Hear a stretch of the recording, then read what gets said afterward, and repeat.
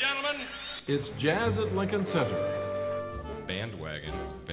And Jazz at Lincoln Center. These organizations made considerable effort to share in the general development of the country and to contribute to its growth. We all agree on that, right?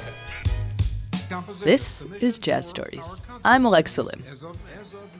That remix of Jazz at Lincoln Center Radio's opening credits comes courtesy of the pianist Jason Moran. In that mix, we heard Count Basie's Little Darling, layered with a sample of DJ Premier's version of Little Darling, and the voice of our founding host, the late Ed Bradley. Moran is a man of many influences. Of course, everybody has influences, especially musicians. But Moran is able to pull inspiration from not only musical sources, but anything he encounters that interests him, including the painter Jean-Michel Basquiat, 80s hip-hop, conversations he's recorded of strangers, and his own personal history. Anything is up for grabs. In 1993, he moved from his hometown of Houston to New York City, and he studied with jazz pianists who embraced experimentation, like Jackie Bayard, Andrew Hill, and Muhal Richard Abrams. And like any great architect, Moran is able to take all of his different influences and thoughtfully build them into his sound, and also his movements while he's on stage, and even his conversations about music. In 2010, Moran received a MacArthur Fellow Award, which some people call the Genius Grant.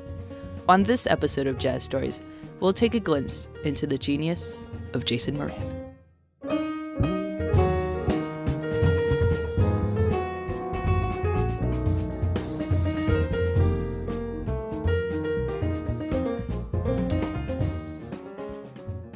I discovered jazz with my parents because they always played it in the car on the radio, and I hated it when I was a kid.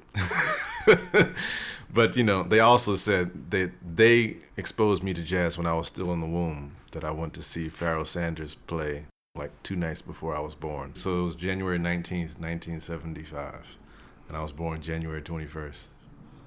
Okay, I'm probably totally making that up, because, now I have to call that. I have to call my father and ask him which show it was. But let's just say, in my mystical mind, that I remember that it was Pharoah Sanders, January 19th, 1975.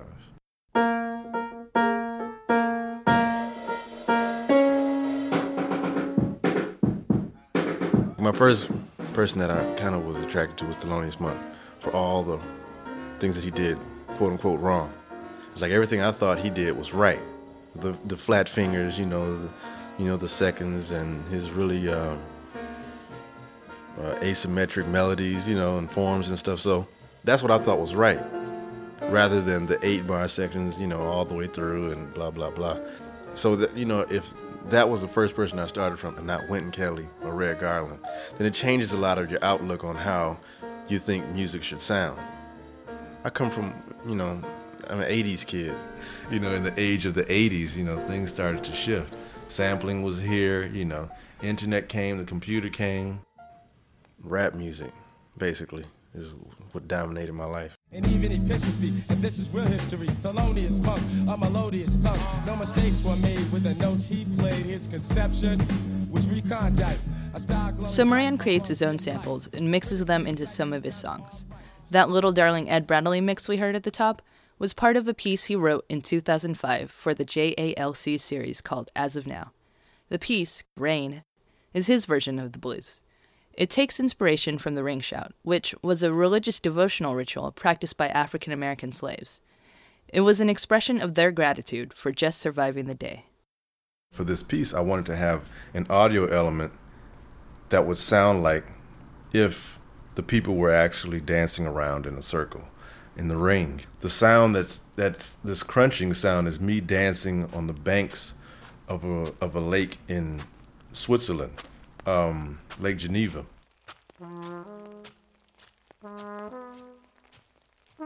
When I was dancing around in this circle, the rain was falling on the umbrella that was covering the microphone. So you were really hearing the rain hitting the trees, hitting the leaves, hitting the stones, hitting the water, hitting me when I would dance around.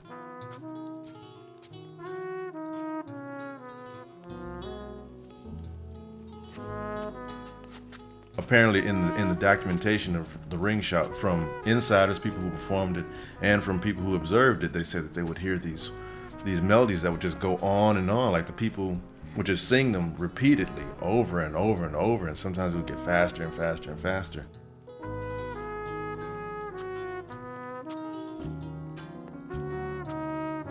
In representation of the ring that the dancers would dance in, I had the trumpeter who was playing this phrase, walk around the stage, around the musicians, and he walked in this circle counterclockwise until his solo. I said you can stand still for your solo. But up until that point, he walked around, and I hope visually or, psychologically that was exciting. It was exciting for us to have that music kind of surround us in a way, but I was hoping for the audience that they would, grasp something that something different was happening that they weren't necessarily used to, but that it was still coming from a place of true meaning.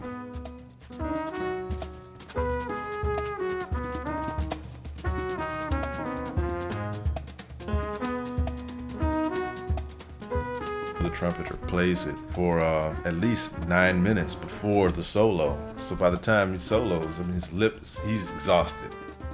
It's truly about how far can you go.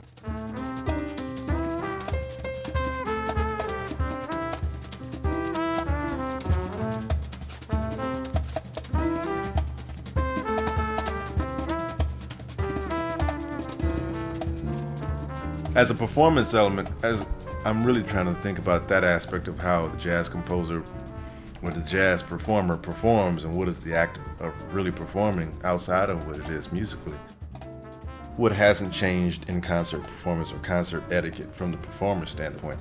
There's a whole, protocol, which is great, and that's why it's stood for these hundreds of years. From my standpoint, just as much as I rearrange music and I rethink what it means today, I'm trying to rethink my movement of why I walk on stage, when I walk on stage, how do I walk on stage, when I bow, why do I bow, do I listen for audience's applause, All of that, all of these aspects become really important to me as characteristics of jazz performance.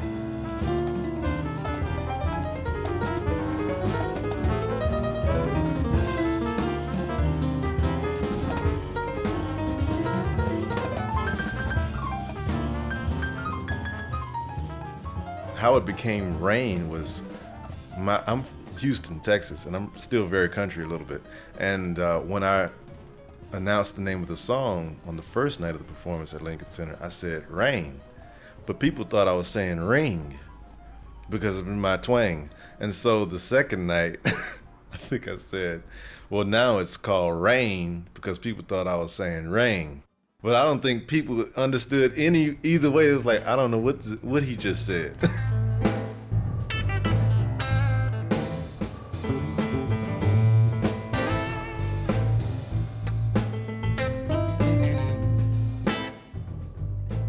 So it's me being from Houston.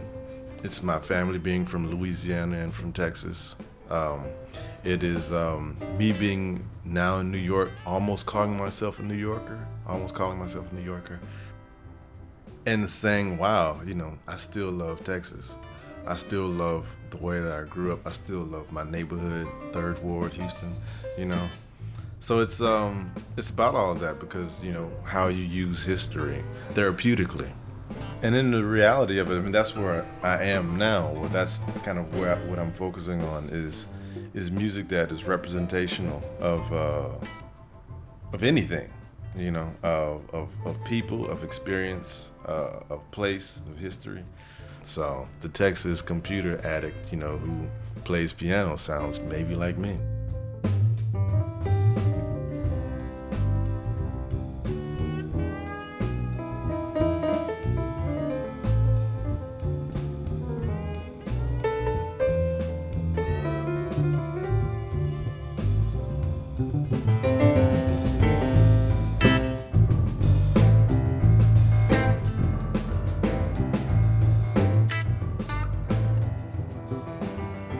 That was the pianist Jason Moran. You can hear more of his music at our archives at www.jalc.org/jazzcast.